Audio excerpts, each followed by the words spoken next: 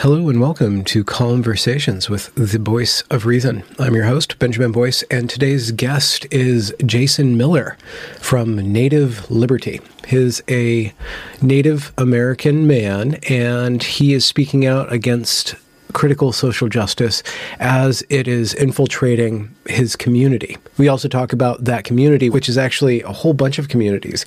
Native Americans are a diverse set of cultures that are treated singularly by our central government. We talk about the economic factors of that, the policy matters of that, and I get a great basic education about the Native experience within America, and also get to dive into Jason Miller's mind. He's a very smart man with a blue-collar grounding. Best of both worlds here. And if you want to have more time with him, do check out his channel. Filled and becoming more and more fuller of great content. This guy is a really solid dude. So without further ado, here is Jason Miller from Native Liberty.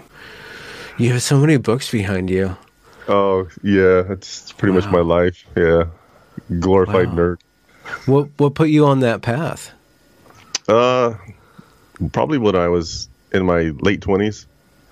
I just started, I don't know, like I felt like I was, to use Kierkegaard's, the three stages of existence. I felt like I was in the first stage for the first, 20-something years of my life, or like 25, 26, the aesthetic stage, where it was just about living for the Friday, living for the weekend. And then after that, it just kind of just like, I'm going to get more engaged and involved. So I just started reading more and more and more. And it just became a thing into itself, I guess you could say. So, yeah. So it was kind of just a general feeling. Were there like specific incidents that kickstarted you on that? Or you got painted into a corner in a bar fight and you're like, I could have talked myself out of that if I had some Kierkegaard on my shoulder. Well, for me, it's actually, you know what? It came down to at that time, I was trying to look for a church to go back, start getting back and try to go back to church, because I had walked away from the church at like 16, 17. Mm-hmm. And then I felt like, I don't know, I was married at the time, and I felt like I needed to find something to ground myself in. And I remember, and I've talked to a lot of people about this, but at that time, I was searching, and every time I kept coming across, and no offense, but like these very heavily evangelistic churches where it's all about proselytizing and getting the message out. And I was just like, man, there's got to be more to this. Isn't there some more depth to it than this? And I felt like I was searching and searching. I actually stumbled across a guy named R.C. Sproul and this one Legionnaire Ministries. And he spoke about the self-existence of God. As he used the Latin term aseity. And he went on to these classical arguments for the ontological argument and, the Kalam cosmological argument, all these arguments. And I was like, I've never heard this. And that started me down the path of philosophy, from that one entry. And then from there, it was branched out to economics, and then just everything from that point, it was like constant, So, yeah. Wow. That's fun. Yeah. How about you? What's the Evergreen incident? Or just is that the pinnacle of my intellectual existence? No, I know. I watched. You did your episode on. It was your live stream, and you were just kind of you were talking about David Foster Wallace, and it was fascinating. Your insights, and then you were talking about your novel. I was like, I was blown away. I was like, I was really watching. I actually went back and watched that Charlie Rose interview that he did because of you, and I was like, this is so good. It was such a gift, such a gift. So yeah. Wow, we lost a big one. Definitely. Yeah. You know what? I have to be completely honest and just say that ever since I started doing this YouTube thing, which was in June of 2017, my attention can't interact with the page anymore. I'm in this audio video world now, and I don't know how to break out of it. Yeah, I'm kind of slowly weaning myself off of social media in a way. But whenever I find a book that's interesting, I usually go through audiobook. And then if I'm interested, I'll end up trying to get the author on to interview them before I even finish the book. So I'd rather just talk to the source. So I'm learning a whole lot in conversation, and it's a different medium. It's kind of a different, it's a different medium. It might be kind of a different ballgame than the book. But I was heavily invested in all types of fiction before then, and up into and including my evergreen education, where I started going deeper into theory of literature, critical theory, criticism. Yeah. Well, see, that's the thing, is that's where I also got into. Eventually, on my channel, I want to explore some of the great works of Western civilization. The great books. I'm heavily invested into that. I mean, I've read a lot of native stuff as well. I like Joy Harjo. She's a native poet from the Muskogee Nation.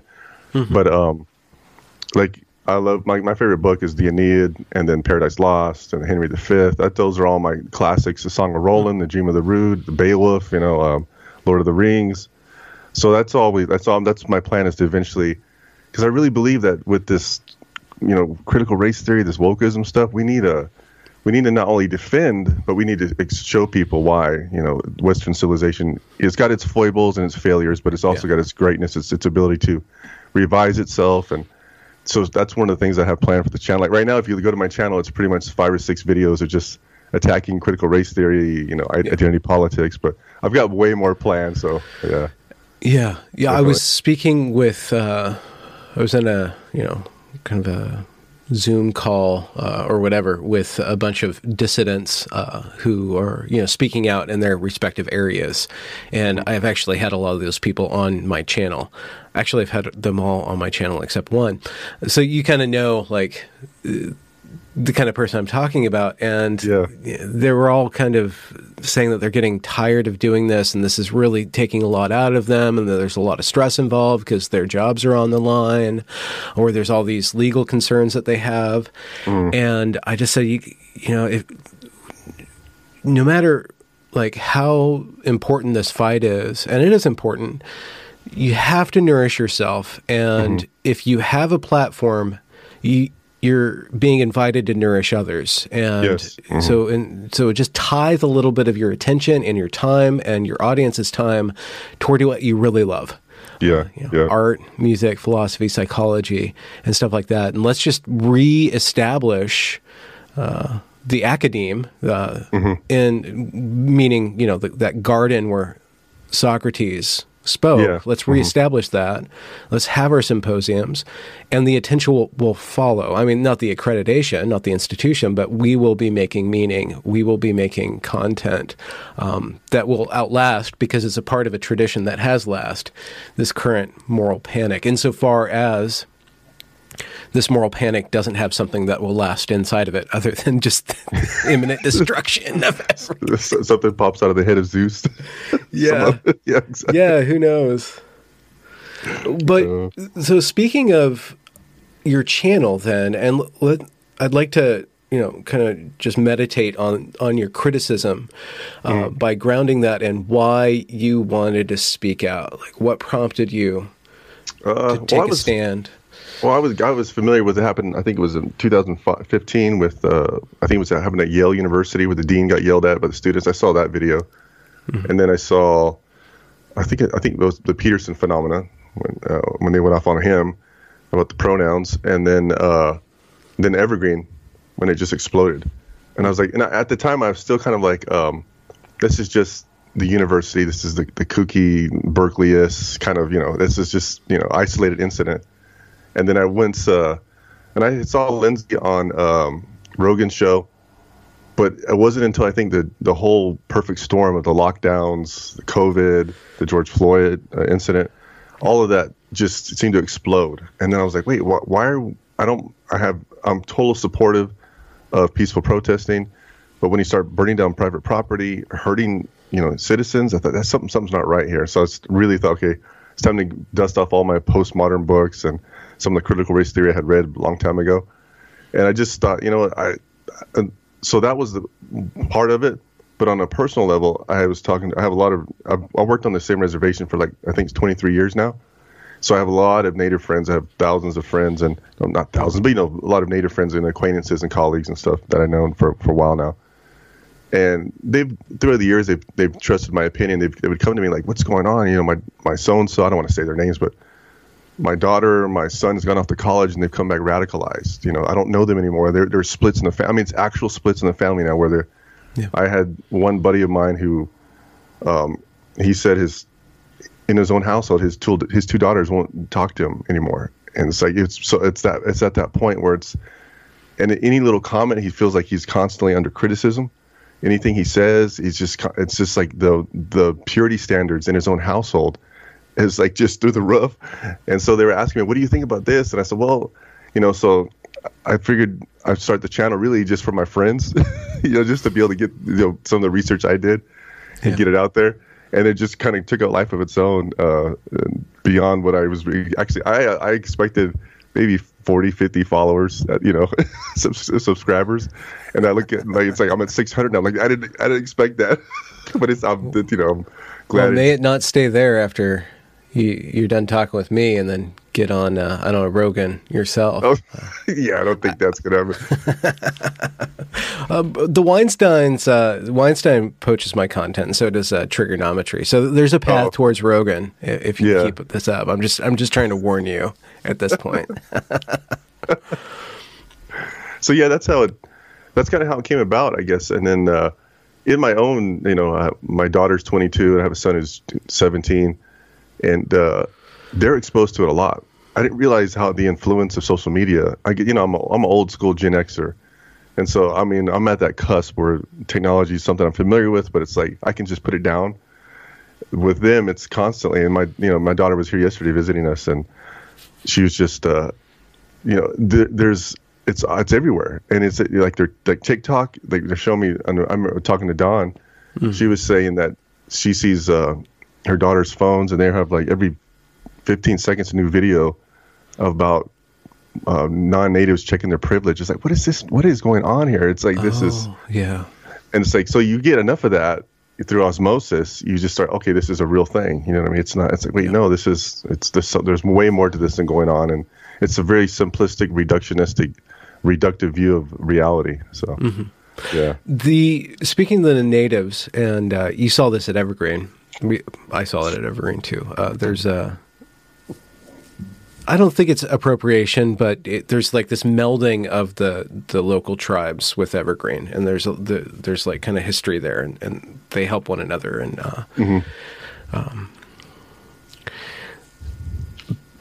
but with regards to there's this acronym BIPOC, they call it, right? Yeah. So the Black Liberation Movement is leaning heavily on the indigenous movement and a lot of their evocations of the sins of America. And that evocation of sin of America is where they get most of their power.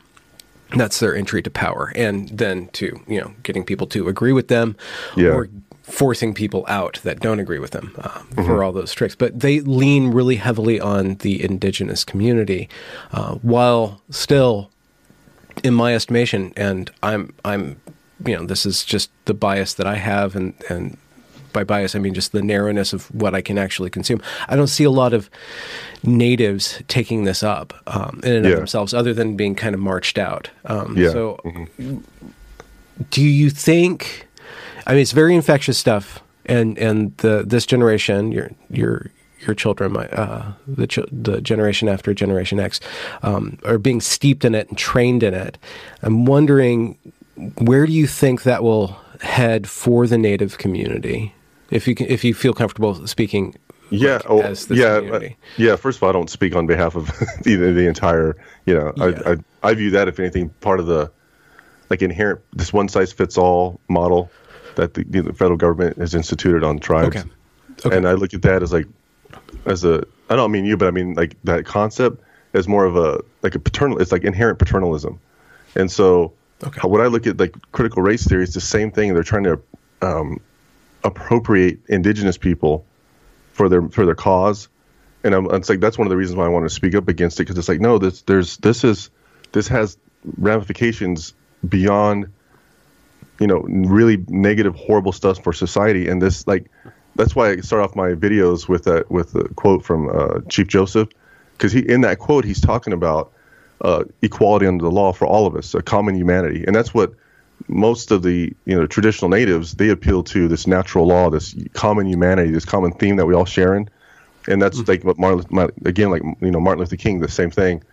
That's what, and I tell people, like, if you come to me and you tell me you're experiencing oppression or racism, and you show me but you're what's going on, and I believe you, it's because you've appealed to our common humanity. But the moment you pretty much talk down to me by saying I can't understand your lived experience, then we're locked into our own intellectual wasteland, intellectual ghetto, if you will, and we can't cross that divide then with this standpoint epistemology. And I don't think Native people, a lot of the younger generation, have really thought it through. Like, this is actually giving like political power or credence to actual racist ideologies already. And it's like, I was talking to my daughter. It was about maybe 3 months ago. Excuse me. And she had mentioned kind of what we're talking about.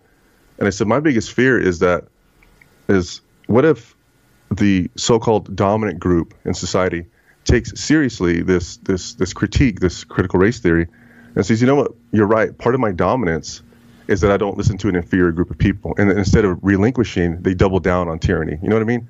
Or they double down on it. And it's like, you're actually empowering, because of the standpoint epistemology, this lived experiences, you're actually giving power to these racist critiques of society. And it's like, no, this could start like a hot war or a race war. And I want to avoid that at all costs. I've read enough history to know, like, the French Revolution, what's happened. And it's like, ideas have consequences. I mean, I've heard people say, no, it's just an idea. It's like, that's the most dangerous part of it. It is an idea. It's infectious. It catches on. And once it catches on, we've got to stop it now in the theoretical stage.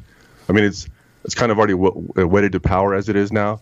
But if we can stop this, and try to mitigate it, then we can hopefully save our civilization, is how I look at it, our customs and traditions. And I think there's enough within the Native community that if we can tap into that as Native people, that there's this whole, I was going to say cornucopia of ideas that really stand the test of time, because they're appealing to basically liberal values, the liberal order of things, the classical liberal values of an open society of freedom. That's what they're constantly appealing to, is that treat us the same as you want to be treated under the law. There should be an exceptions for different classes of people. And I think going down this other road we seem to be heading down is like that's going to all get done away with, and this is not good. So, yeah. If the BIPOC acronym and all of the activism that's appropriating the indigenous story is doing so because the indigenous story does have a very strong claim of oppression, and therefore a claim of resentment or reparation. How have you seen the various Native tribes survive the temptation towards resentment and forge something that is not of that path? Good question. Let's see. Historically. Well, I think that there's I think this is where how can I say it? There's things within critical theory that I actually do agree with, and there's even certain postmodern ideas that I agree with, where I think like within critical race theory or critical legal studies, to be more specific, I actually do hold to what's his name, the interest theory, interest convergence theory of Derek Bell, and I hold to it. But it's I take it, I uproot it out of that critical race theory and apply it within the lens of a classical liberal order. So I look at it through the lens of that. Yes, there is oppression, and there is an interest that. Man, how am I trying to say this now? I'm like really nervous for some reason. Sorry, but yeah. Remember, this is a conversation. I know. So have to stash that.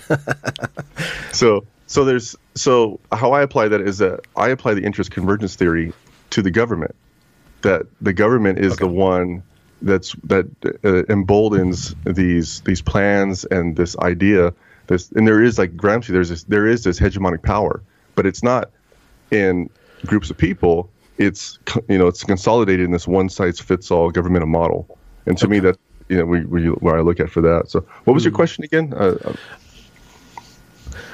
I kind of went off on a tangent. No. I think you're building a case.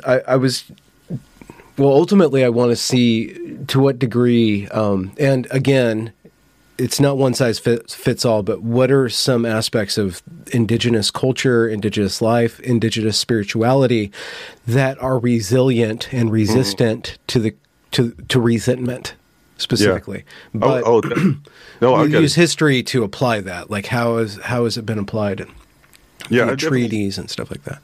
Oh, definitely. There's I was going to say I could go one route would be like humor. It's huge in Native culture, a sense of humor.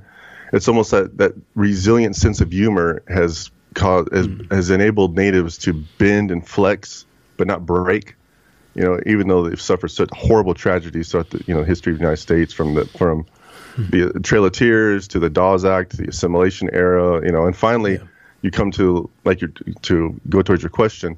You have the sovereignty phase, where we're a self-determination era within Native history, where they start talking back to the government.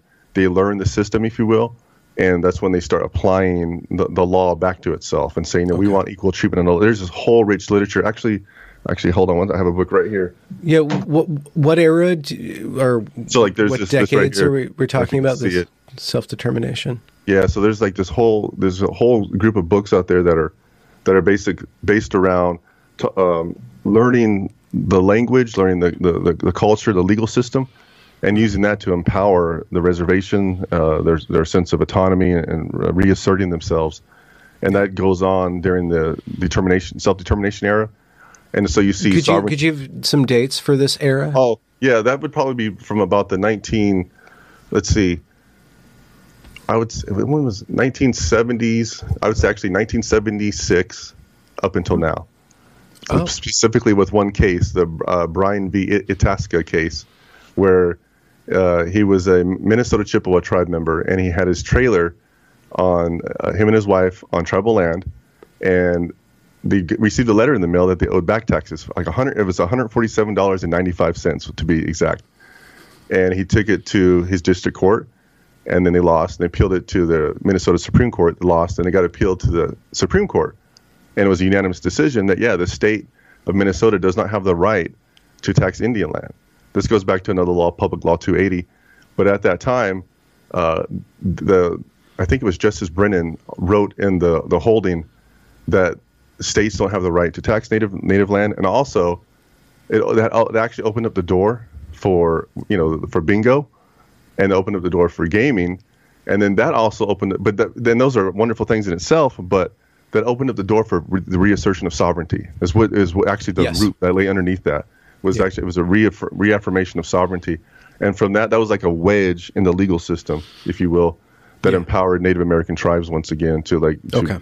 So that was, and then from that point forward, it's just been kind of victory after victory. But there's also, this is the whole thing with Native law. It's just, there's not any one overarching interpretation of it, because it's every state has a different relationship with their tribes in that state.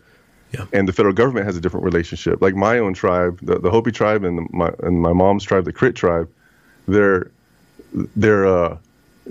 like the Mojaves and Chemehuevis is where my mom is from. This is the Colorado River Indian tribes. Before it was just the Mojave and Chemehuevi tribe. And then that was founded, I think, in 1865 or 1868.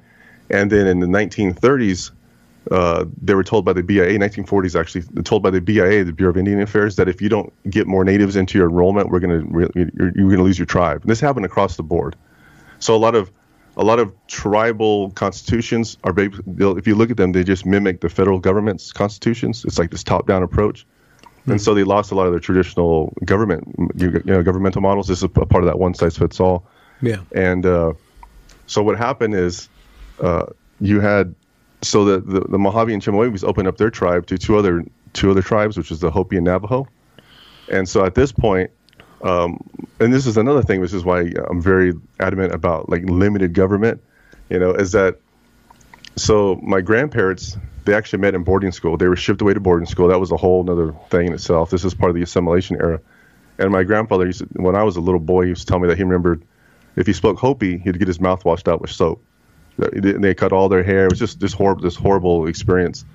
And so he met my grandmother there, and she was Miwok from the Miwok tribe, and they actually eloped and got married, so they wouldn't get sent back to the boarding school. And so they got married at 15 and 16, and then they went back to the Hopi land to First Mesa.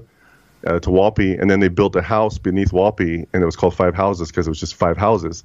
And then at this time, in the 30s and 40s, there's word going out that there's land available down here on the Crit Reservation. So they travel down to the Crit Reservation, they relinquish their membership in the Hopi tribe, become Crit members. And so there's this constant, my broader point is there's constant entanglement of the federal government, of this like gigantic apparatus, always like screwing with or messing with tribes, and it's throughout. You see it all the time, and so even today, trying to tie into my point here is that there's what am I trying to say here? That the government is constantly trying to reassert its power, and so there's no monolithic interpretation of Indian law. Because of that fact, every state, every statute has a different effect on Native culture. So that's why and this is why it's really important, because if there's a certain injustice that's happening on a reservation somewhere, before they take that case to their local court, they have to be very careful and get with the other tribes and consult to make sure that what if this case does go all the way to the next level. Because this could affect not just that one tribe, but the entire Indian country. Okay. And this could have a horrible negative effect. So you almost have to live, like there's a famous book by, I think it's a David Wilkinson, and there's a Charles Wilkinson, and he talks about the Supreme Court's like a loaded weapon, like the cases of the Supreme Court, and like you got to be careful because they go, it could go off at any time. And so I think he's quoting from Supreme Court Justice. I think the case is Korigatsu versus United States, or Korigama versus United States, and he's quoting that, and he's trying to make the case that when we, or as Native people, bring a case, we've got to be very careful there because this could affect the entire, Indian country. So, yeah. That slows down the wheels of justice. That's very inefficient. Mm-hmm. Well, that also goes. Oh, go ahead. Sorry. Oh no, I say that also goes back to the Marshall trilogy, the famous Chief Justice John Marshall, his 3 cases. Like Johnson v. McIntosh was the first case where he ruled that Native Americans have a right of occupancy to the land, but not a right of ownership. And so it's like, wait, okay, and that's to me is like a form of injustice. Like you can live on the land, but it can be taken from you at any time. So you don't have fee simple title. And so that's why. For me, that's why I kind of got into economics. As I'm studying, I'm thinking, wait, why is that you have a city here and then right next door a reservation, and you have booming prosperity and wealth creation, and then here you have, third world poverty and grinding poverty. Yeah. And so I started looking at it and thinking, I know it's not the people, it's not the ethnicity, it's not the color of their skin, it's not their brain power, it's the institution. It's the institution of the reservation system itself. It's all these formal institutions that are stopping the ability to create wealth and to prosper and succeed in the 21st century. And so there's a lot of, like I said, there's so many different avenues of federal oversight, you could say. And that's where I apply critical theory or critical race theory. I don't apply it to a group of people or someone's color of skin. I apply that for myself personally to the federal government. That's what I kind of created my channel, is like take some of these tools, uproot them out of this goofy worldview system and apply them within the classical liberal worldview system. Very precisely.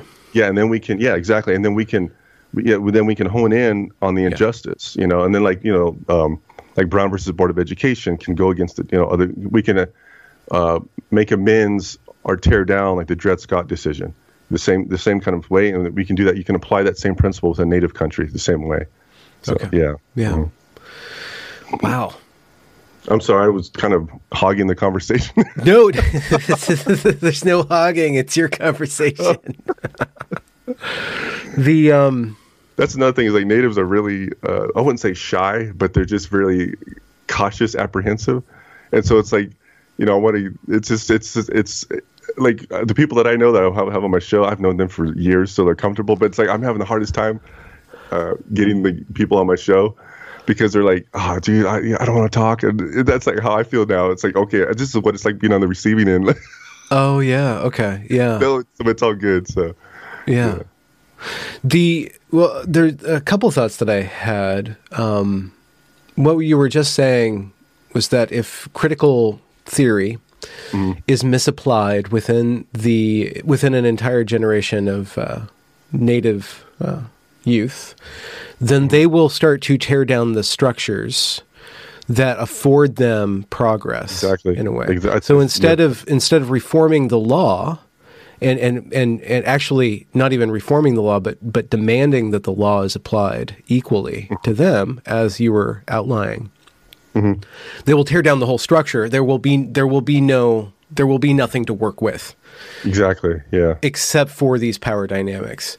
And if you see down the road with how intersectionality works, it ultimately does corrode every culture by demanding across the board acceptance of all these competing worldviews, including gender. Like, I don't know to what extent this is very low hanging fruit, but when I was at Evergreen and I was learning about intersectionality and seeing all these activist groups work together and watching like how the gender ideology was very dominant, I'm like, well, what happens when a traditional Native society that has, a very particular relationship with between males and females and different ways of describing that comes into conflict with queer theory, which sees that as completely oppressive. So that will erode from the very root of culture, which is the interrelationship between men and women. Yep. It will erode that entire culture. So, to teach the young people to be very careful with this stuff and to direct it directly at, the overextension of law or the misapplication of federal law or demanding that the federal law reform itself, due to these kind of critical theory techniques. To apply that would be correct. To apply it to culture, to the white man, maybe not, will actually start to have all these inverse effects later on down the road. I agree with you totally. It's like, like I'm working on a series right now on more of a nuanced perspective on natural law, because natural law has also been abused. It's not that simple. There's, like if you go back to the Marquis de Sade, sadism, he used natural law to justify that we could be as brutal as we wanted to be. And so it's like, before you can have a natural law, you have to, you carry with you like your worldview, your presuppositions, and that's how you interpret natural law through. So it's not as simple as just affirming natural law. But I agree with you totally. Like there's within Native culture, you hit a point where you said, what was it you said? You just said something. This is what I do. Women? Yeah. This is what I do. People will talk to me and I'm like, okay, yeah, my mind is going. And that's like, okay, it just drops out of my head. It's like, as you're talking, all these thoughts are, sparking around in my head, and I just forget, like, oh, great, this is wonderful. I'm very much like that too. You're in good company. Okay, good. Yeah. We were talking about like the roots of culture and queer theory coming up against like a Native culture, and there's my other insight. We'll just throw these things out. We can just scattershot. Like there's no linearity here. We can be completely sounds good. Word association and just pick up and turn over ideas, forget them, and then watch them come back. But one thing I was just thinking, like listening to you speak, there's an element of spirituality that is about connection, and I don't know anything about Native spirituality, but earlier you were talking about Christianity, so I assume like that's something that attracts you. Yeah. Well, this is what I was going to talk about. So, within Native culture, it's like there truly is a natural diversity. There's no such thing as like a monolithic Native culture. Like within my own family, my great aunt was the first.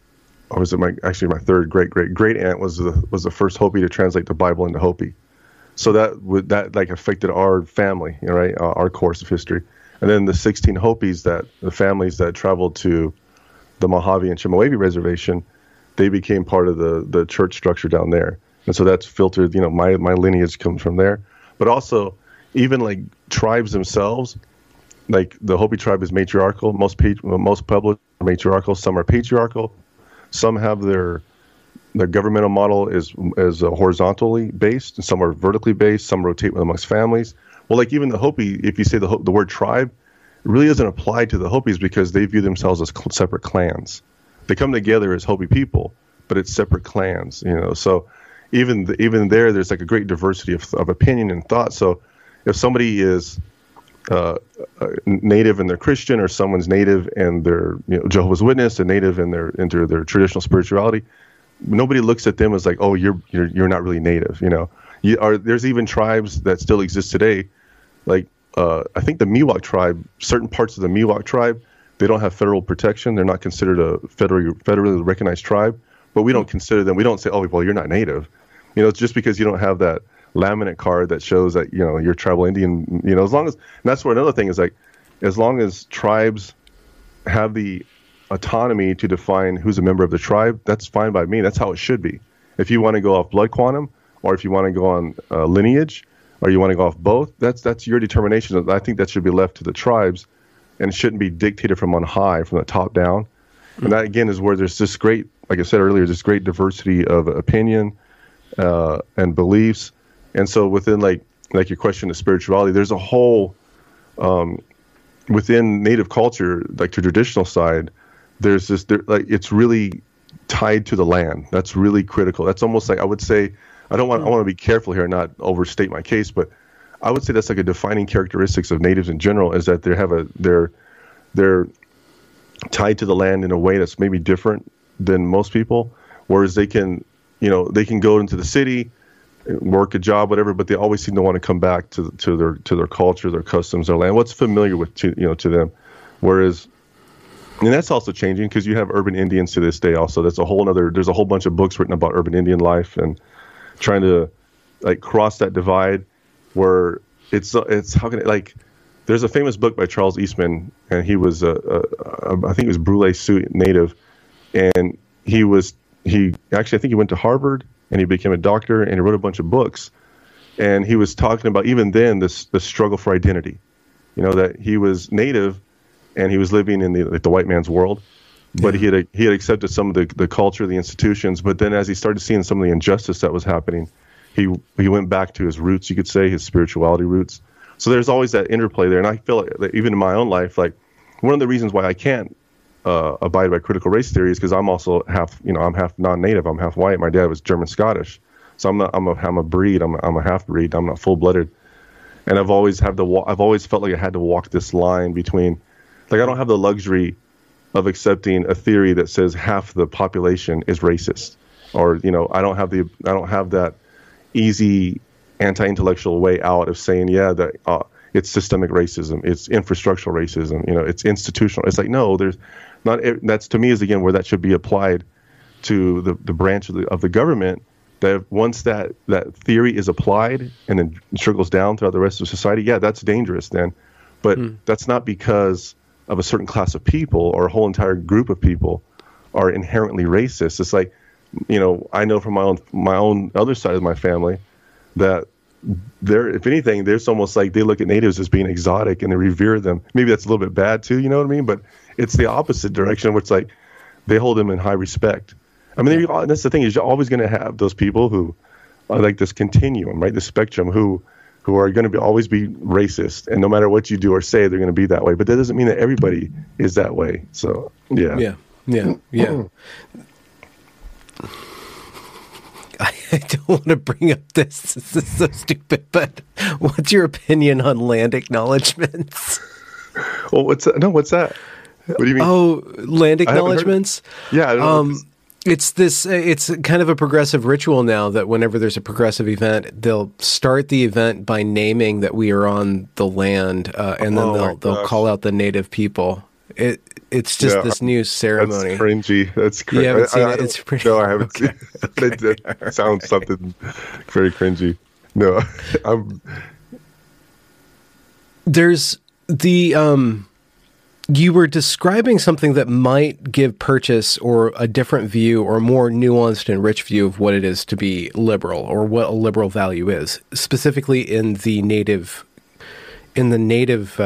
communities. You have all these differences, and somehow they get along. And in a way, liberalism, classically perceived, is all these differences somehow getting along. There's some sort of protocol of discourse.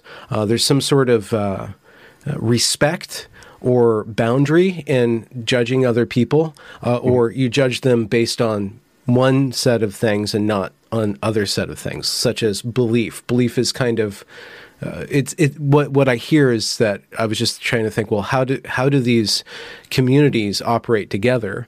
Critical race theory or critical theory would have them operate together against the man, but they've been operating probably somewhat against or in defiance or in resistance. That probably is a part of how the part of the social glue. But it seems like there's something more that is not based on it. Is that correct? Or I would say, like, my experiences with the two tribes I'm familiar with, or the three tribes I'm familiar with the most, and where I work at too, is there is a strong sense of community. That's just because you grew up there.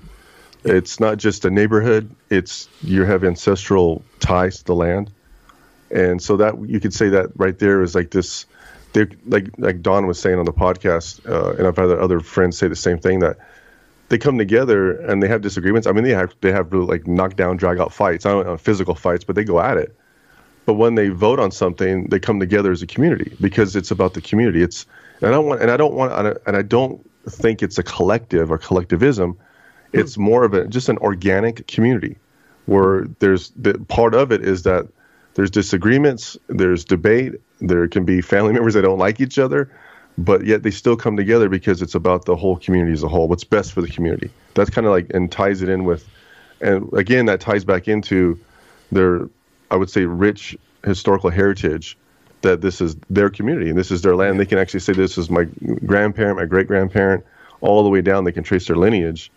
And also they do have in common that kind of sense of defining themselves through their oppression in a certain way, and through which is I think is powerful, but that can also be dangerous because you don't want to just tie yourself to something that's negative. You need a positive affirmation of what it is, that who you are, what do I believe in, not just what I'm against. And that's kind of, again, why I'm critiquing critical race theory and this whole woke movement, is because you really do need to define what it is that you believe in. Because once that fad goes away, and then all you're left with is, I'm anti this, I'm against that. Well, then what are you actually standing for? So that's kind of where I think. And I think as far as like native culture, I think I would go again to almost all of my native friends. It's just this, we just click on this.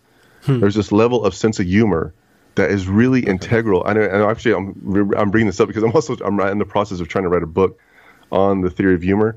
When I think that within native culture, there's something unique about their ability to incorporate, like, there's the three dominant theories of sense of humor. There's the incongruity theory, the superiority theory, and the relief theory. And I see that as I'm dealing with native people constantly. I see all three elements. It's almost like it's this own epistemological way of viewing the world through the lens of humor. And it's like you see that, and that kind of like, I can be at a powwow on the other side of the country or in San Diego and meet someone who's native, and right off the bat, we just talk like that. There's just constant. I mean, that's old school, but there's this almost connection that you have with each other. And then as soon as you meet someone at a potluck or at a dinner or whatever it is, you just ease into it. You just know each other, almost like you click quickly. I can't explain it. It's just it's a kind of a cultural thing, But it's also, I think it's beautiful at the same time. It's really it's inspiring because it's like we're all the same. We're human beings, and that to me is like that's the I don't know how to I don't know. This is going into, I'm bringing it in my mind. I'm thinking of Michael Polanyi's definition of tacit knowledge. There's certain things that we may not be able to articulate that are just there, that you can't, you can, like, I was telling somebody one time, I can write a treatise on how to ride a bicycle and give you a PowerPoint and everything. But until you actually experience it, there's all this knowledge that I'm not going to be able to capture. And it's like within the sense of humor, I don't know if anybody can actually. I'm trying my best to articulate that, but I don't know if I can. Yeah. So, yeah. That's that's tricky. Like, how do you talk about humor without just being humorous? And then, what does humor do to these three theories of humor? Probably mock them relentlessly. Exactly. What's the old saying is, as soon as you explain a joke, you've dissected it, you've killed it. Same thing. Yeah.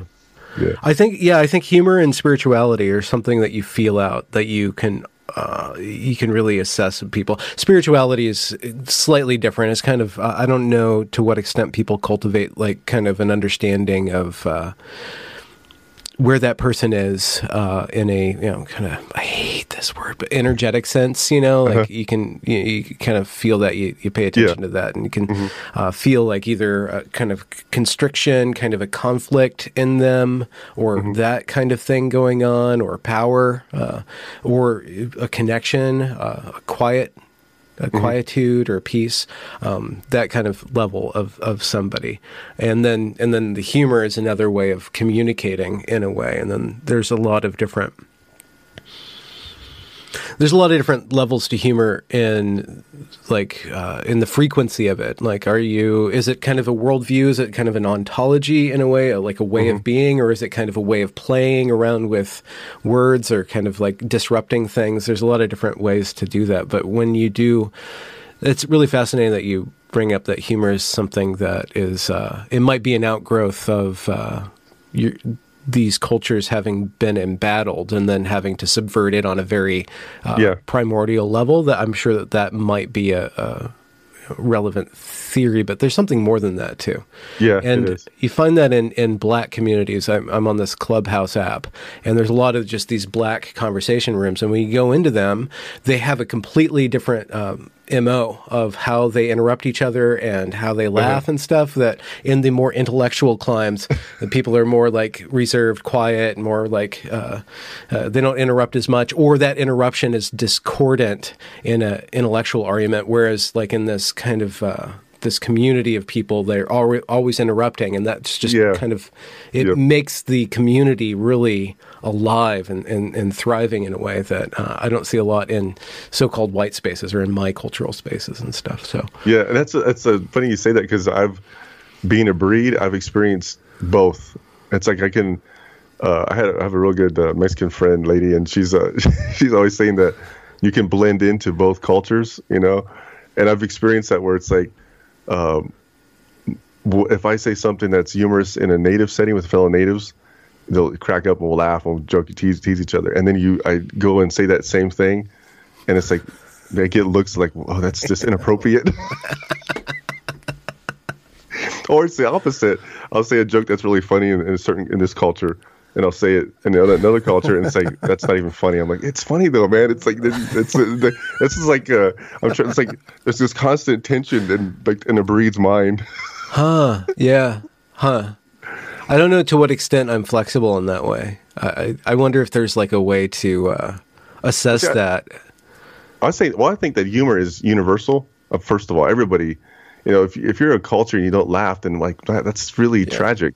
So I agree with you. I think that there's a definite universal element to laughter, and that's one of the things that I think this is a new discovery that I've found out recently, that most of the philosophers from like Descartes, even all the way up to Nietzsche, they talk about they have a theory of humor within their philosophical system.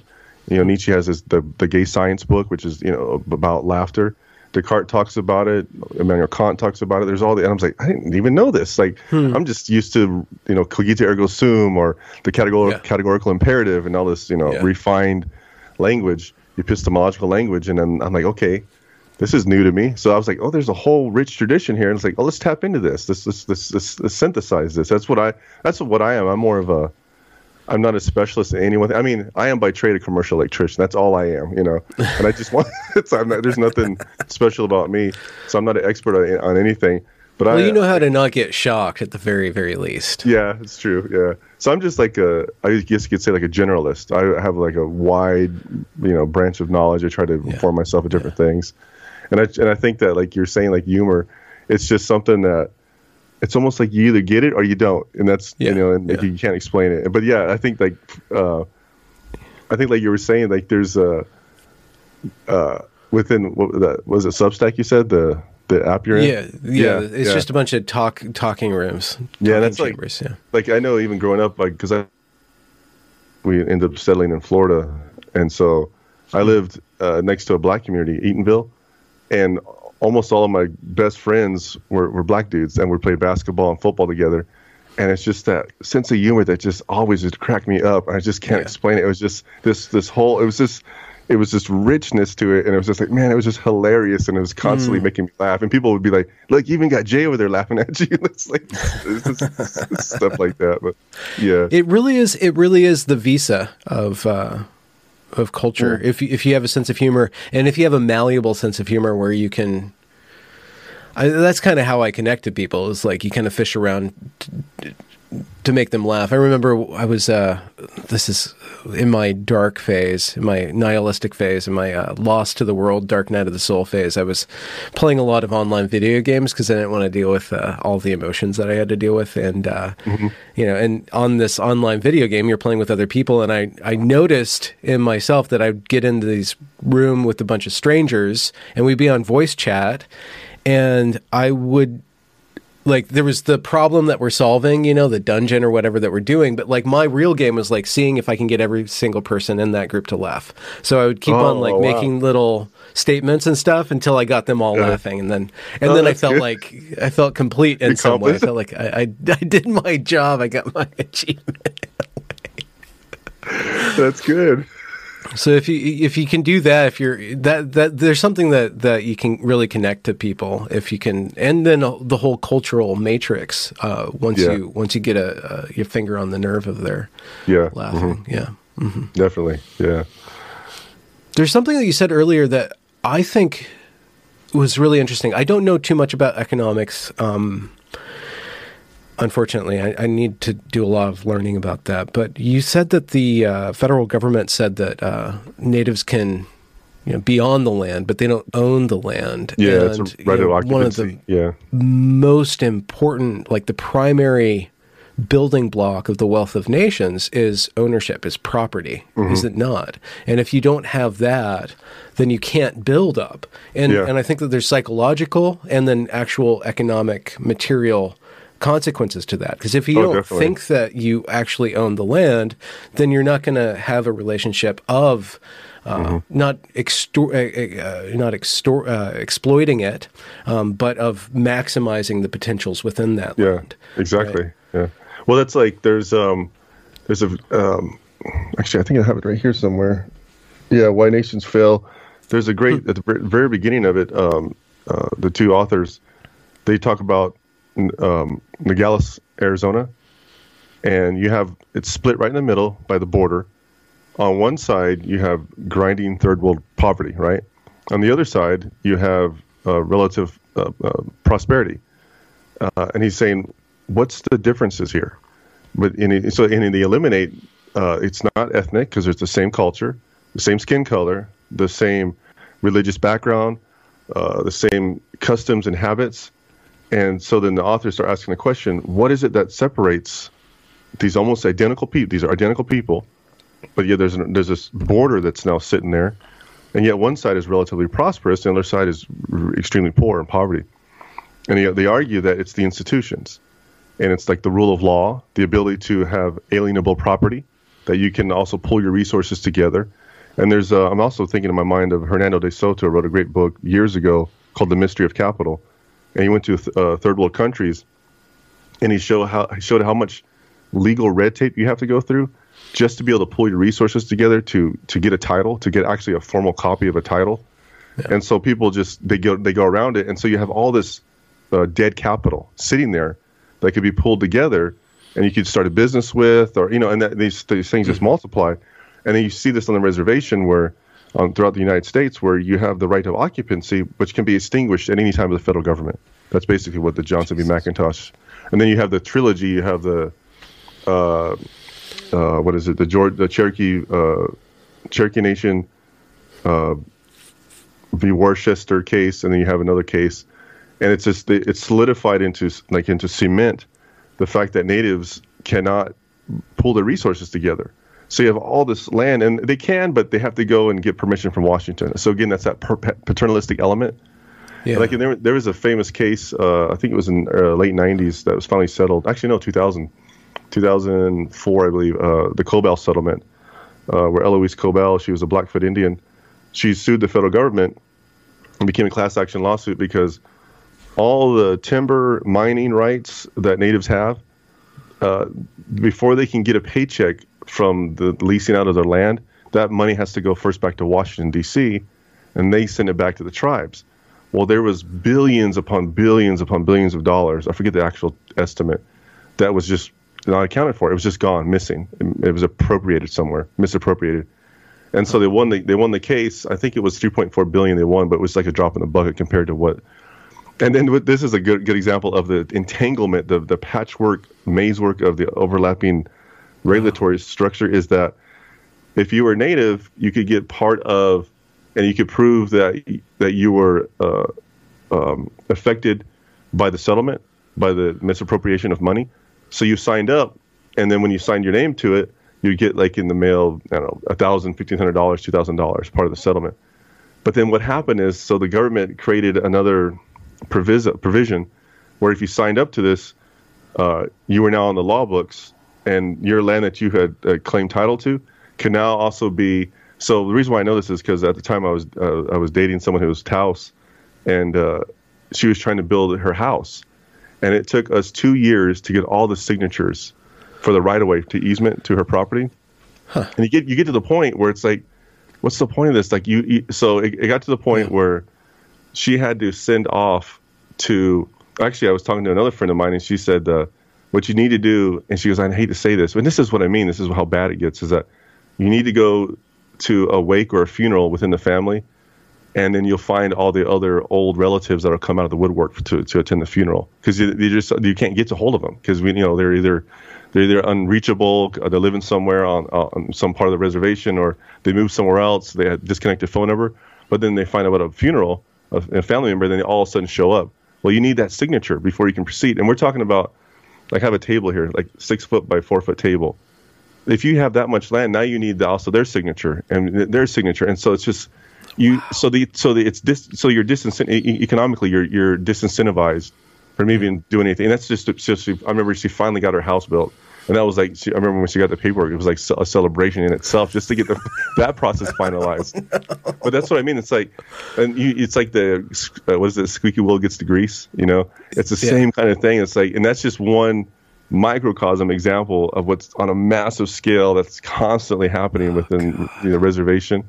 And it's just like, we've got a system that's broken, and it's not, and it's still that same way. And that's where I'm trying to apply those critical theories, like I said, uproot them and apply them properly. Because I think there's a lot of insight. Like, I even agree with, I know this is going to shock people, but Frantz Fanon, the famous sociologist, I don't agree with his violence approach or anything like that, but his understanding of the decolonized mind, and that it sets up like this dichotomy, and that you've used it as a lens to filter like an inferior race through. And then even I agree with something that Edward Said wrote in his book Orientalism, and that there's this concept of the other, and that you see that you see it within the language of Johnson v. McIntosh, and all the way down, even in certain presidents. It's very overtly racist language, that they refer to natives as a savage, as backwards, as inferior, as I think the Cherokee Nation versus I forget the name of it. There's a statement in there where Johnson, the Supreme Court justice, refers to Native Americans as a ward to a guardian, like we need the approval of the federal government at every level, and that's why I think it's like that right there. If we can cleanse that language and strike it from the Constitution, from these Supreme Court cases, and until that happens, we're still going to be battling this patchwork, mazework of overlapping regulation and laws and legislation.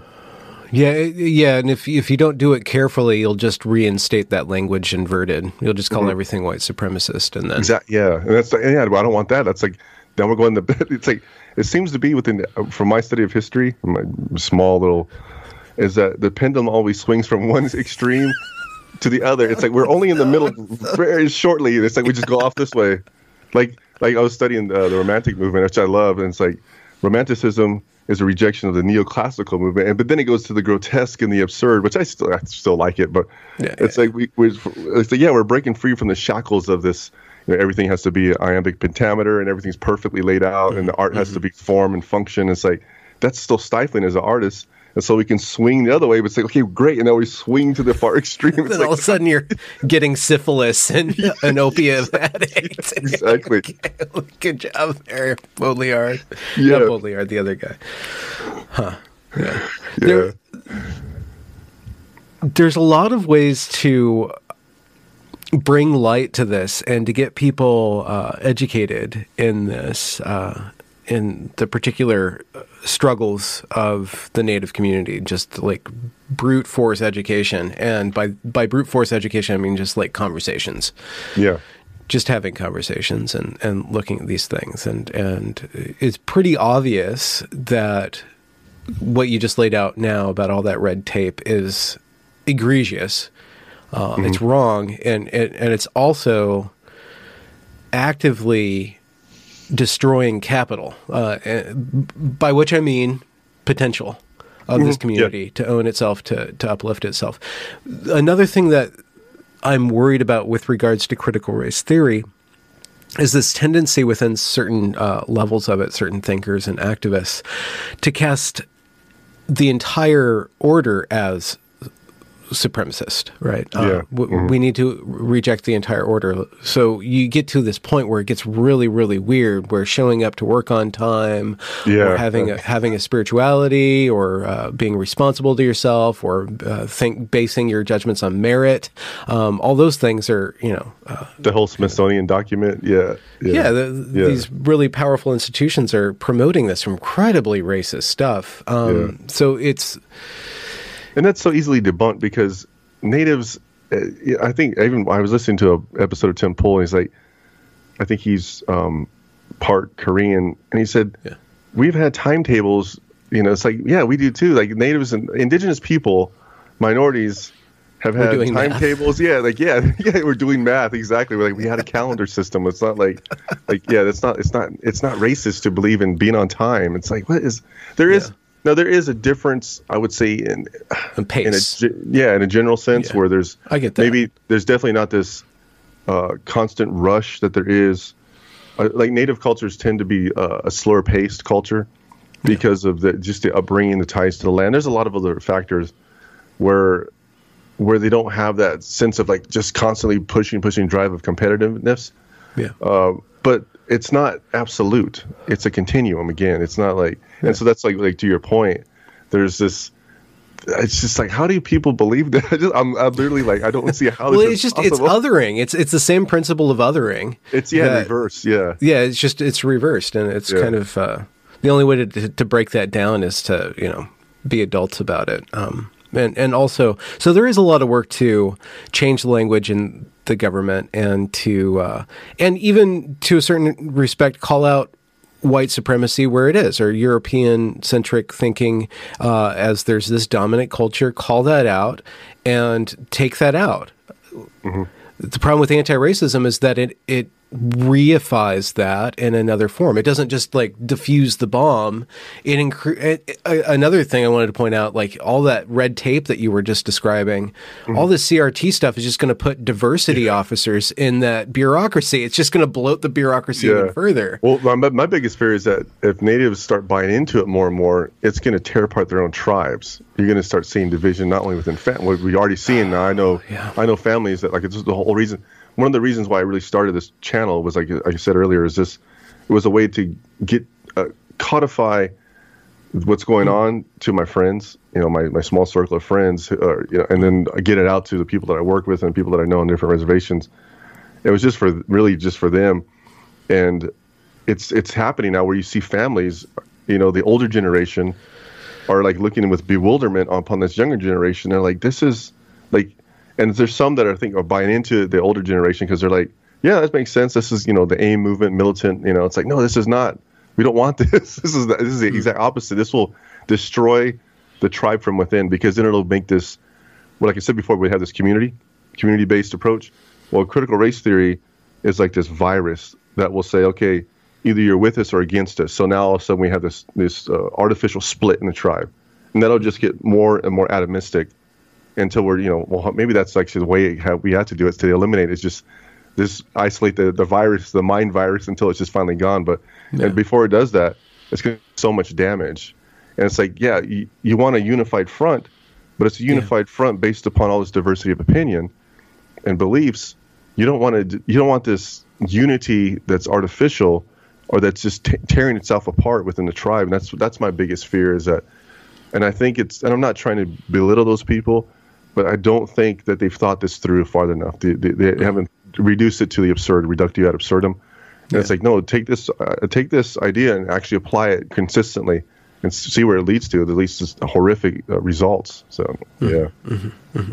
There's different modes of work to counter something like critical race theory, which is, like, to borrow from James Lindsay, it's postmodernism or Marxism, even cultural Marxism. It's like an acid, and if you have the right glove on and you keep it in the right container, you know where to apply it to the rust, like it can actually do wonders to work.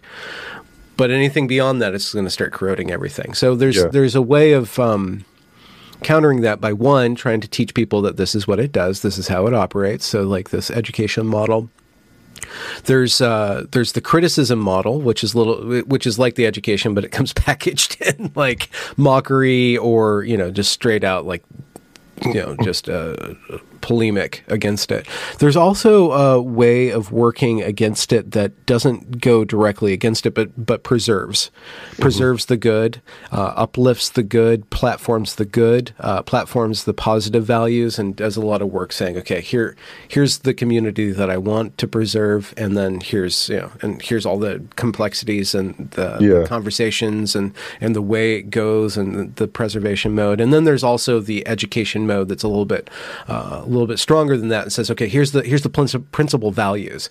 Here's how we get there, like philosophy, logic, and then here's the outgrowth, all the aesthetics and the art forms that are produced in this culture, and like more educative and stuff like that. Yeah, well, I'd say like there's I think one of the good things to do would be to pinpoint certain ideas within postmodernism that I know.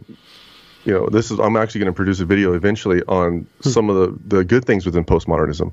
Like, I actually do think that Foucault's idea of heterotopia, this concept of heterotopia, of like a mirrored reality, an alternate reality within a reality, like in between the borders between one culture and another.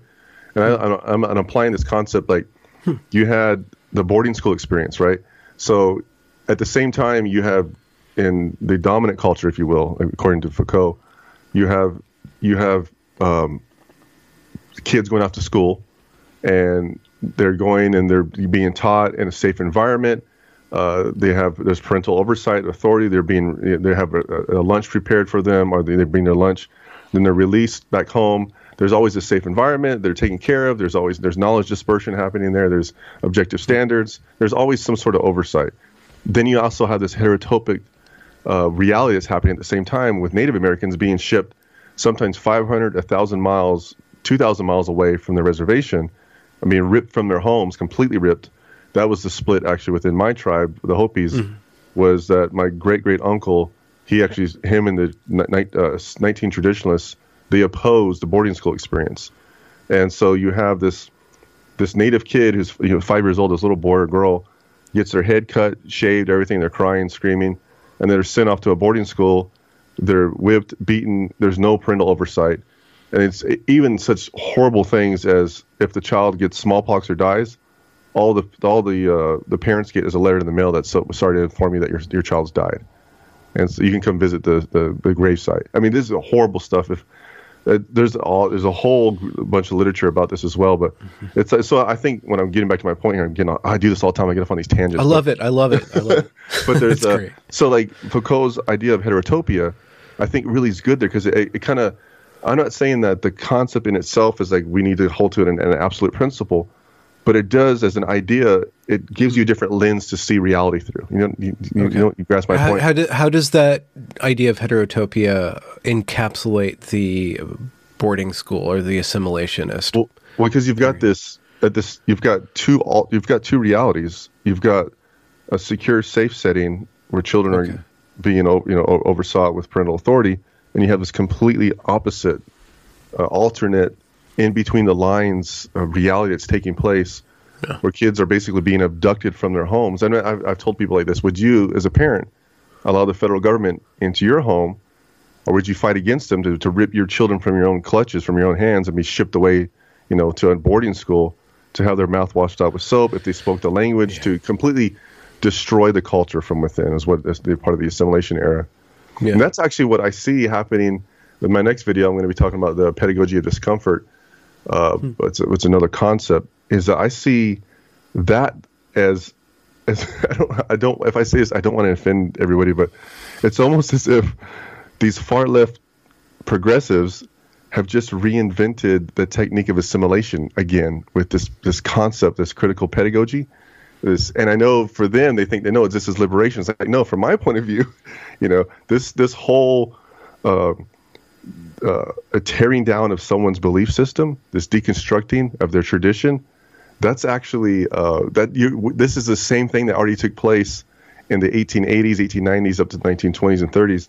It's a part of this assimilation era. And it's like, wait, you've simply regurgitated what we've already gone through. It's not just but now the kids are going to do it to their parents. Yeah, exactly, from the bottom up. Yeah. I shouldn't be laughing. That's actually very tragic. That's what's happening. It's pernicious. It's and at least at this point, the entire country is going to go through it. So. Well, exactly. The white culture is going to be destroyed along with it. So, it's like we're great leveling. We're just rearranging chairs on the Titanic or something. Yeah. You have so much going on. It sounds like you're really throwing yourself into this work. Yeah, and it seems like you're in this kind of third period, or maybe the ripening of the second period. You mentioned three periods. What were they? The aesthetic? There's the aesthetic period, the ethical period, and then the religious period. And Kierkegaard says that these three stages of existence kind of jive up with like youthhood. Like you're living for the moment, just the here and now. The hikek-nuk, you're just constantly you're just partying. You know what I mean? And it's like, some people don't go through that at all. I did. I was a complete moron. I lived for the Fridays and Saturdays. That's why I got in construction, because as an electrician, I could get paid on Fridays, and that was it. I didn't have to work the weekends. I could just blow my paycheck. I was a total moron. Oh, no. And then still am. And then. It's like the next stage of existence is if you end up, it's like that hedonistic paradox is what it is. Like that's the pleasure principle applied to its extreme. Like if you're constantly waking up hungover and tired, eventually you reach a point where it's like, okay, do I need to adopt this Epicurean lifestyle where I mitigate and balance my hedonistic pleasure, or do I move on to the next stage, into like the ethical stage, like a higher plane of existence? That there's more than just pleasing myself.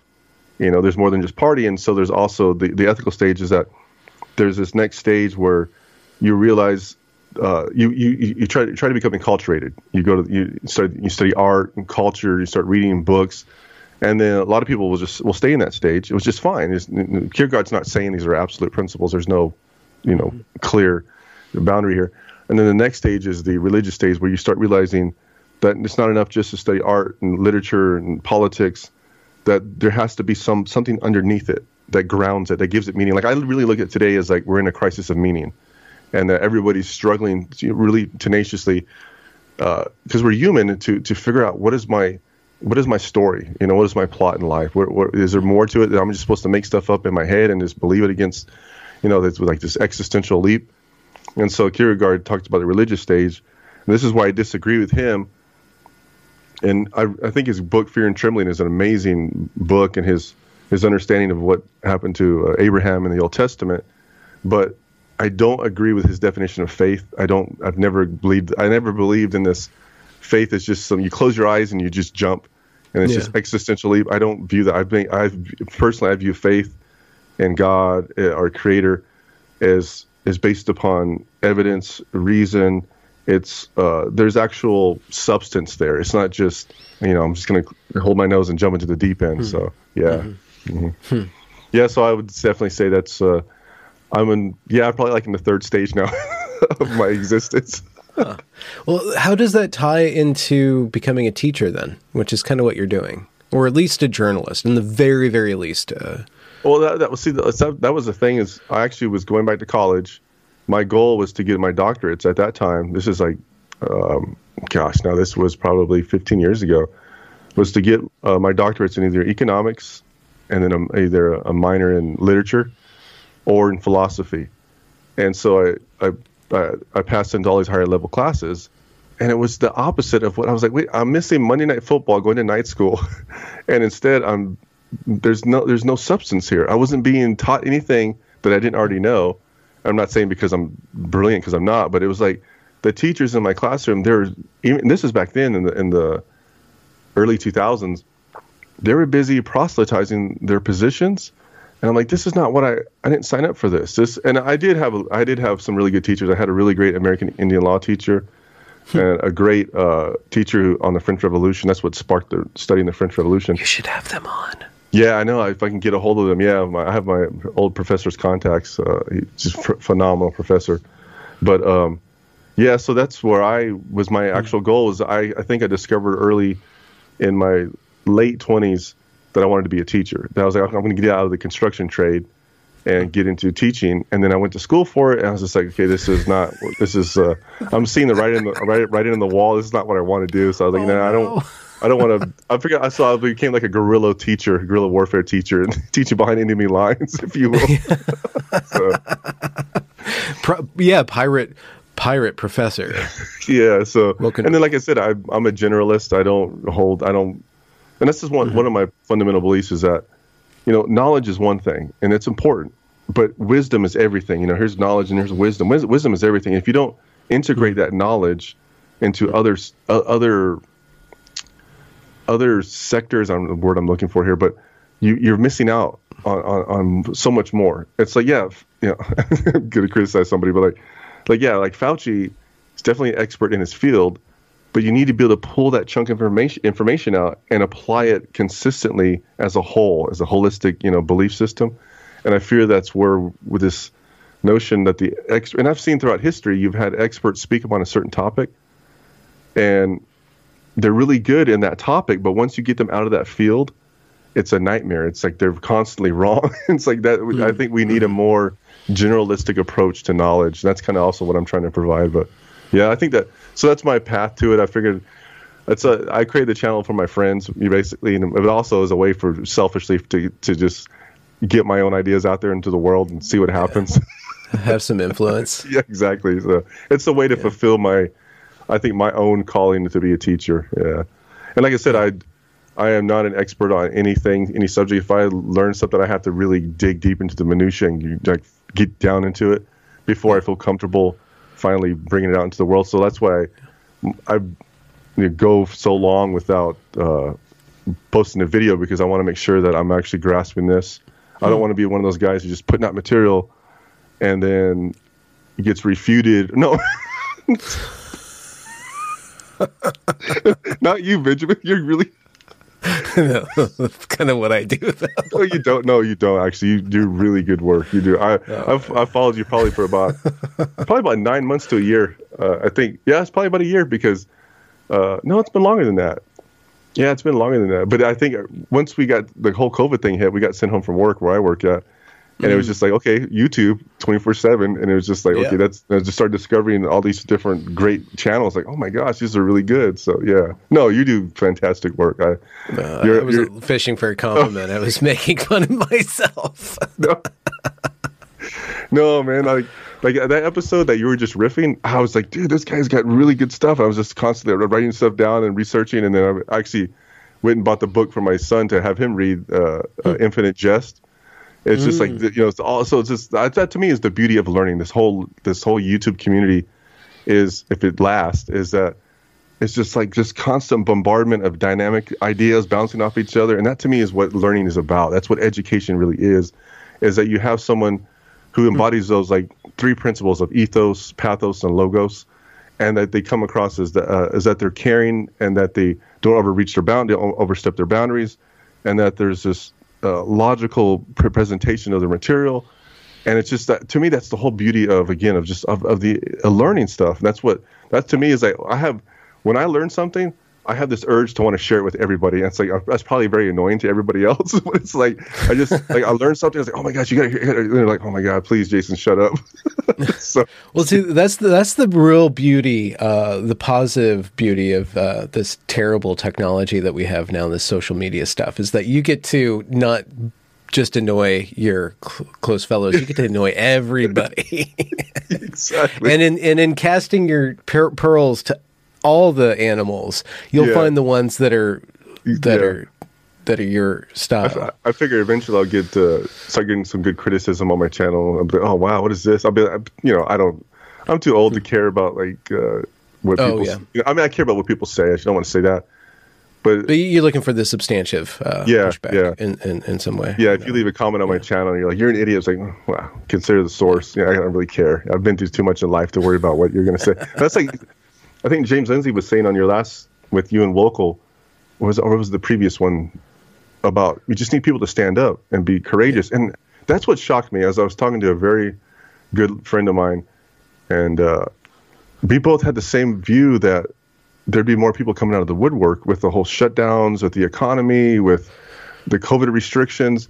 And I was just kind of, I guess, naive, thinking that most people valued freedom and that they'd all rise up against it. And then I start realizing that there's a lot of people that don't want to speak out about anything. They agree in private with you, but when it comes to a public, presentation of it, which I mean, I get, I'm not critiquing that, but it's like, man, speak out if you see injustice. I don't, I was raised where my dad used to teach me that, a brave man dies once, but a coward dies multiple times, and it's like, you just stand up, for what's right and what you believe in. So I don't know. I just look at what's going on right now is like, and this is a thing. I don't know if the more I plug into Twitter, is it a problem in Twitter or is it a problem in the world? It's like, okay, what am I in a simulation here, or is this something that's actually, because I've talked to a lot of people, even within my own family, who don't believe that it's as big as a problem as it is. I'm like, no, trust me, it is. Like, even Coca-Cola is doing this. Even all these companies are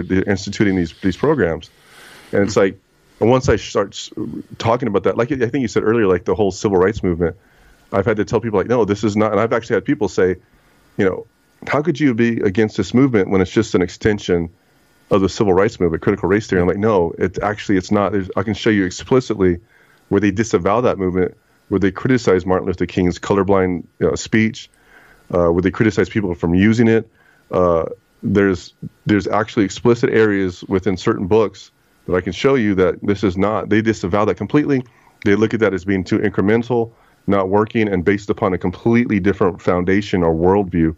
So I tell people that, and it's like, and then that's I guess part of the teaching part of it. Like, this is because I do view this, like, for now my channel is devoted to this critical race theory stuff, because I really do view this as dangerous, and that we've got to try to mitigate this or stop it in its tracks, because civilization is, to me, teetering on the edge right here. Like, if we go down this road, and it's happened to other cultures, it's happened to, the Bolshevik Revolution, the cultural struggles of Mao's Chinese Cultural Revolution. In 1848, there was a bunch of revolutions that happened across the board and throughout Europe. So everywhere you start looking, you start seeing that these ideas have powerful consequences, and they can have disastrous consequences for society. So, So, I'm sorry to lean so heavily on your native ties and your native ism and that part of you. But just topically, how do we go forward in a United States? What do you think is the most important thing for the average American citizen to understand about the relationship between America and the tribes, and what we need to fix about that, and how we should, conceive of the problem, conceive of the tensions, let's say, instead of just throwing it all in a problem, and then start to go towards a path towards uniting that. Yeah. See, this is where again it's because there was the termination era within Native American Indian country where the federal government was going to abolish the tribes and just give out the land to the natives, which almost sounds exactly what I'm going for, but it's not, because we've also seen throughout history, like with Andrew Jackson, with his blatant disregard of the Supreme Court decision, which became the Trail of Tears. So what I'm saying is that it's almost like we also need injunction, or not injunction, but understanding at the federal level, but that doesn't take away from the state level, because the state, let's say the federal government says we're going to pull back and let you run your own tribe. Well, then that is still another level of potential problem or tyranny, which is the state level, because we saw that in Georgia back in the 1820s and 30s and 40s. So I guess my overall point is that there's multiple levels where we need to push for justice and reform of the law, but I think it just comes down to education and educating people about like I said, like this is why I'm trying to bring in economics into my platform and to my channel, is that there's a whole school called New Institutional Economics, which deals with institutions, not just formal institutions, but informal institutions. And this is where I have really fascinating talks with a lot of Native people, is that they'll actually disagree with their own tribal government or their tribal policy, but they're like trying to figure out how to critique their tribe without giving. It's almost like they're walking this tightrope. They want to critique maybe the practices or customs or some of the actual ancient traditions that they think is holding the tribe back, but they've got to be very careful because they don't want to seem as if they're buying into the dominant culture critique. You know what I mean? And also at the same time, they don't want to relinquish what they feel is their uniqueness as Native people.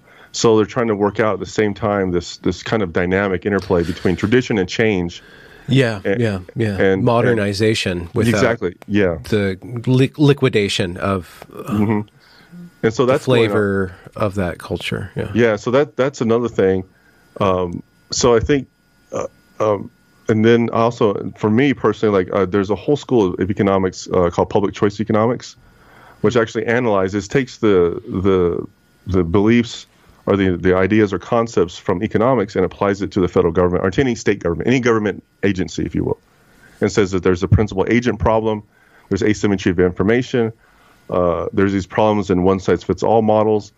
And to me, that's exactly where I think exposing that, getting that idea, giving it to light beyond just the academia, because a lot of times I come across these ideas and it's just like you only hear about it in the ivory tower of academia, and it hasn't trickled out to the mainstream of culture, and then it hasn't even trickled out at all to Native culture. And it's a completely like foreign concept. I'm not saying that the wrong ones trickled out. You unleashed the wrong virus.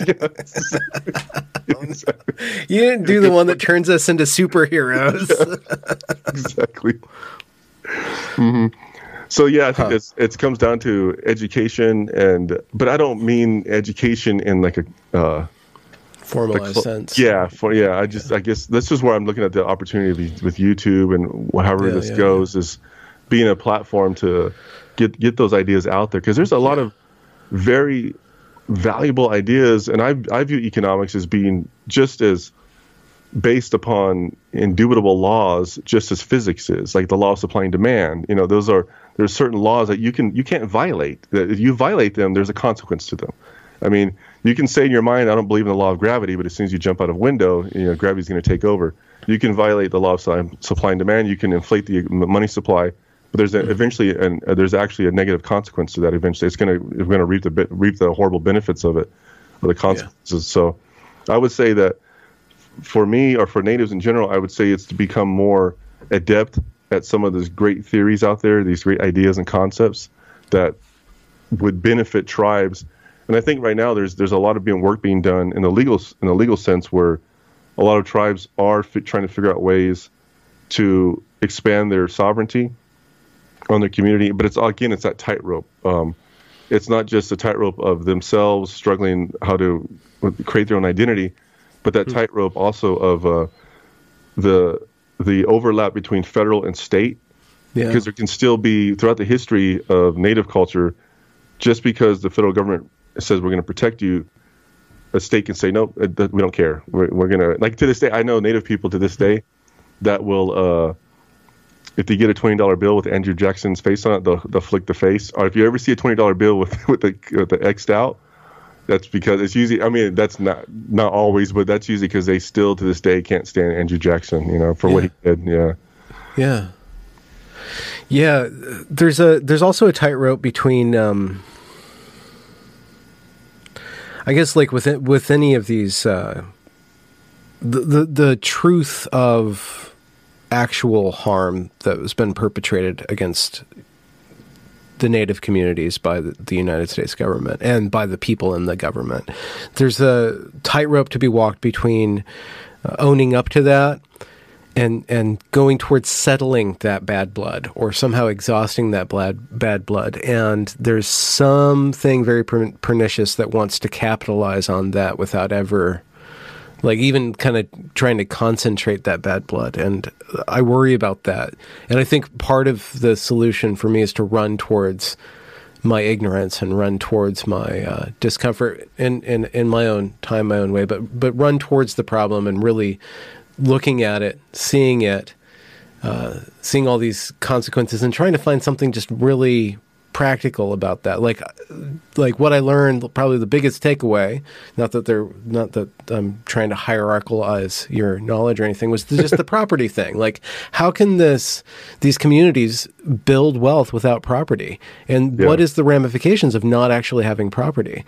Like, I can't imagine like, and I don't want to adopt this framework beyond this one statement, but the privilege that I have to just have property is phenomenally more powerful and potential. Yeah. And to be in a state where I don't have access to that.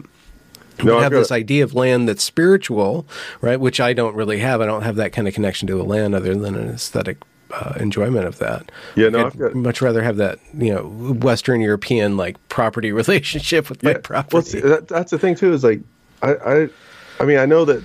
How can I say, like, I look at some of the ideas that came out of the West or Western civilization as, I mean, maybe it's a misnomer, but it's like they're universal.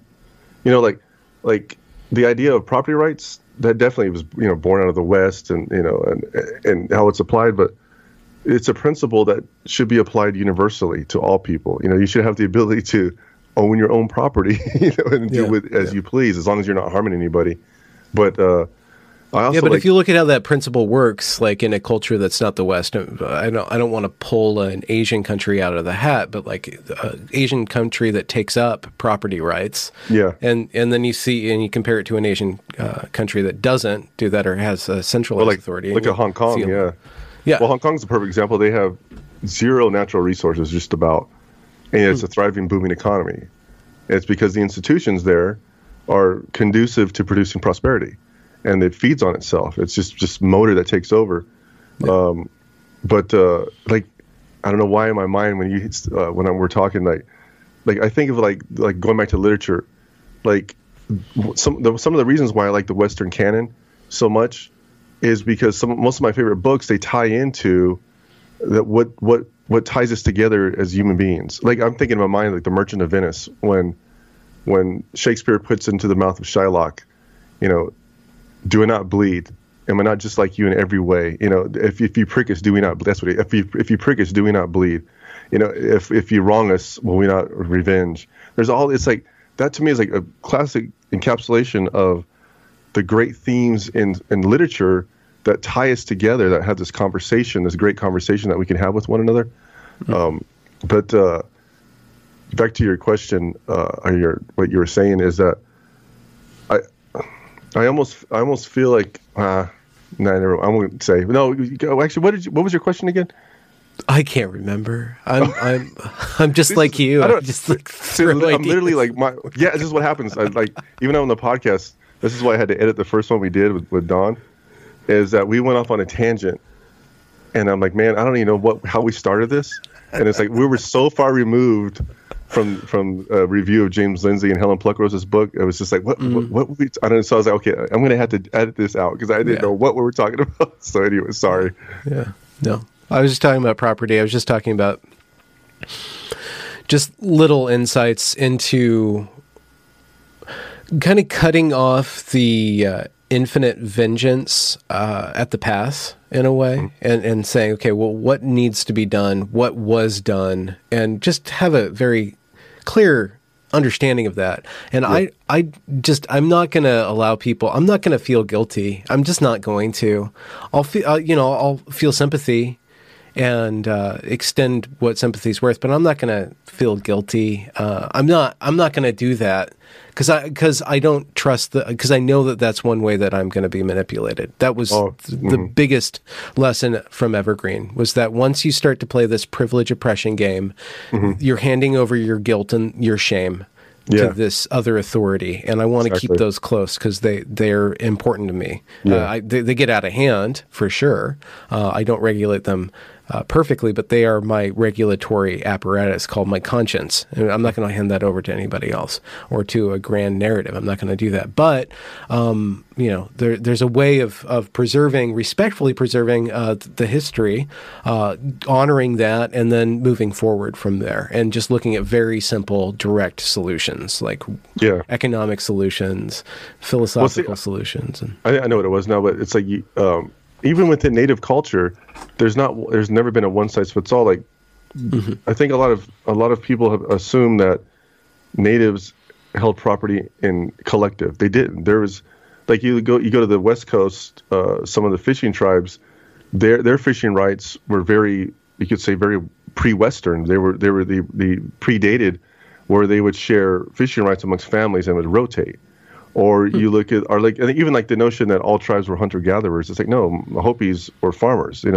That's completely that's theory being applied to a culture that and this is one of my problems when I come across some favorite pet theories of academics, which is critical race theory is one of them, is that they apply this theory and they selectively handpick what they want to include to bolster and support their theory.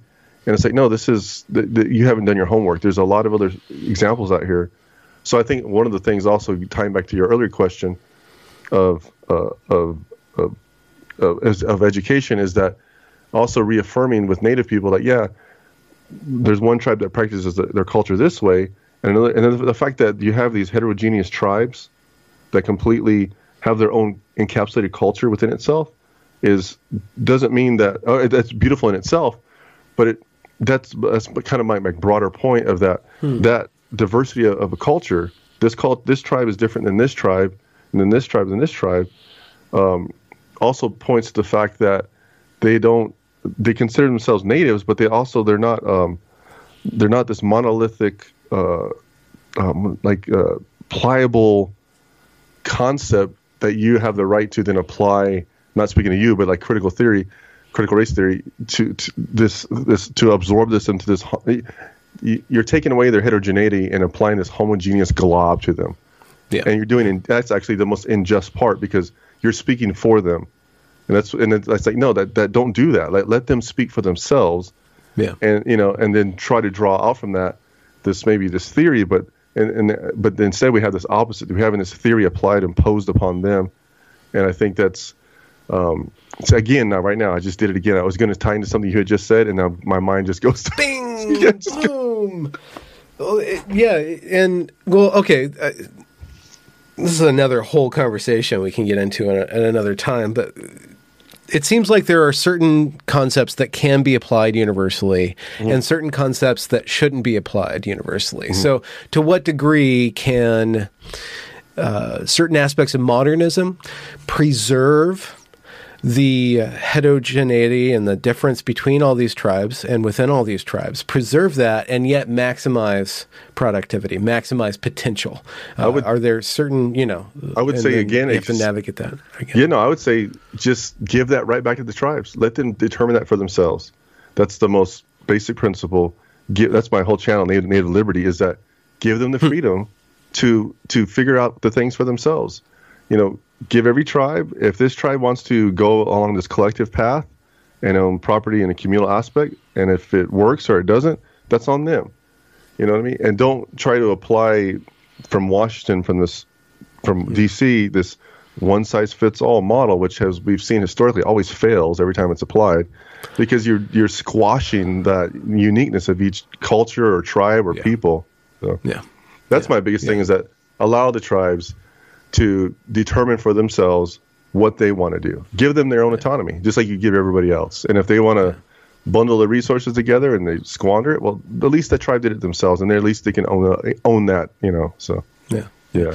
I think one of the another aspect of CRT, or critical theory, that's so pernicious. One, it infects the brains of individuals, but two, it's very well suited to institutions to just roll out this whole equity thing. It's like, okay, we're going to extract your resources and do it better than you could, Yeah, exactly. Yeah. And that's redistribute pretty much them better than you could. Mm-hmm. With a bunch of moral rhetoric all wound up in there. Yeah, somebody made a comment on one of the video I put up, and it was the not purity principle, purity spiral, and that's kind of that's the first time I heard that term, and how it can take over a movement, and the movement ends up being filtered through this, and it's not really morality, it's the principle itself takes a hierarchical priority over everything else. And it's like that's like that. I don't want that. I want the opposite of that. I want how can I say? I want there to be morality, but not implied in a very legalistic sense of like where it takes. I guess like I'm trying to think of the distinction in my mind between the letter of the law and the spirit of the law. You can apply so strictly to the letter of the law that you violate the spirit that it was written in. And I think that's kind of what's happened within Native communities, because of this federal oversight constantly at every level. So it's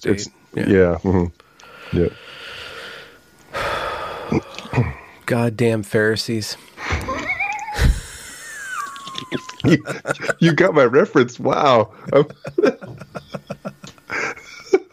That's well, good. It is Easter. Wow, Benjamin. Yeah. Today. You got to give the not devil his due. Yeah, that's kind of the same. Yeah, it's exactly the principle I'm thinking of in my mind. Yeah, exactly. Well, Jason, we should do this again. Thank you for your time and your mind and your work, and I hope that people get turned on to what you're doing and you get a bigger following that you maybe don't want, or maybe do want, or maybe have this weird relationship to your desire. I'm all for it, man. Whatever happens. Case or raw. No, hopefully next time I'll have my mind prepared better. I'm all over the place. I'm just like a jumble of atoms firing all at once. Yeah, don't worry about it. I'm the exact same thing. That's why I have James Lindsay and Wokel on. They can just go through the trenches, and I kind of just chariot on top of them, and everyone's will tug the bit this way or that way gently. Well, thank you for having me on. I appreciate it. Thank you so much. Yeah, Alan, thank you for you and James a shout out on your episode about 2 weeks ago. I was like, wow, I was eating the Chipotle burrito and watching the channel. I was like, whoa, I was like, what's happening? What? Man, I'm glad I'm not that popular, because every time I see myself on social media, like somebody mentioning me, I'm like, I just get this complete panic. Like, oh crap, what happened? Is it happening now? Is the cancellation upon me? Has it finally come? Oh, man. Well, thank you for having me. I appreciate it. Absolutely. I'm going to end the recording. Congratulations for reaching the end of the discussion. If you enjoyed it, do be sure to leave a review or a comment or a thumbs up or whatever you need to do to show that glorious algorithm that this is some good stuff. And do be sure to go and check that back catalog, as it is brimming full of fantastic conversations. Links to provide monetary support are down there in the description as well. Have a good night.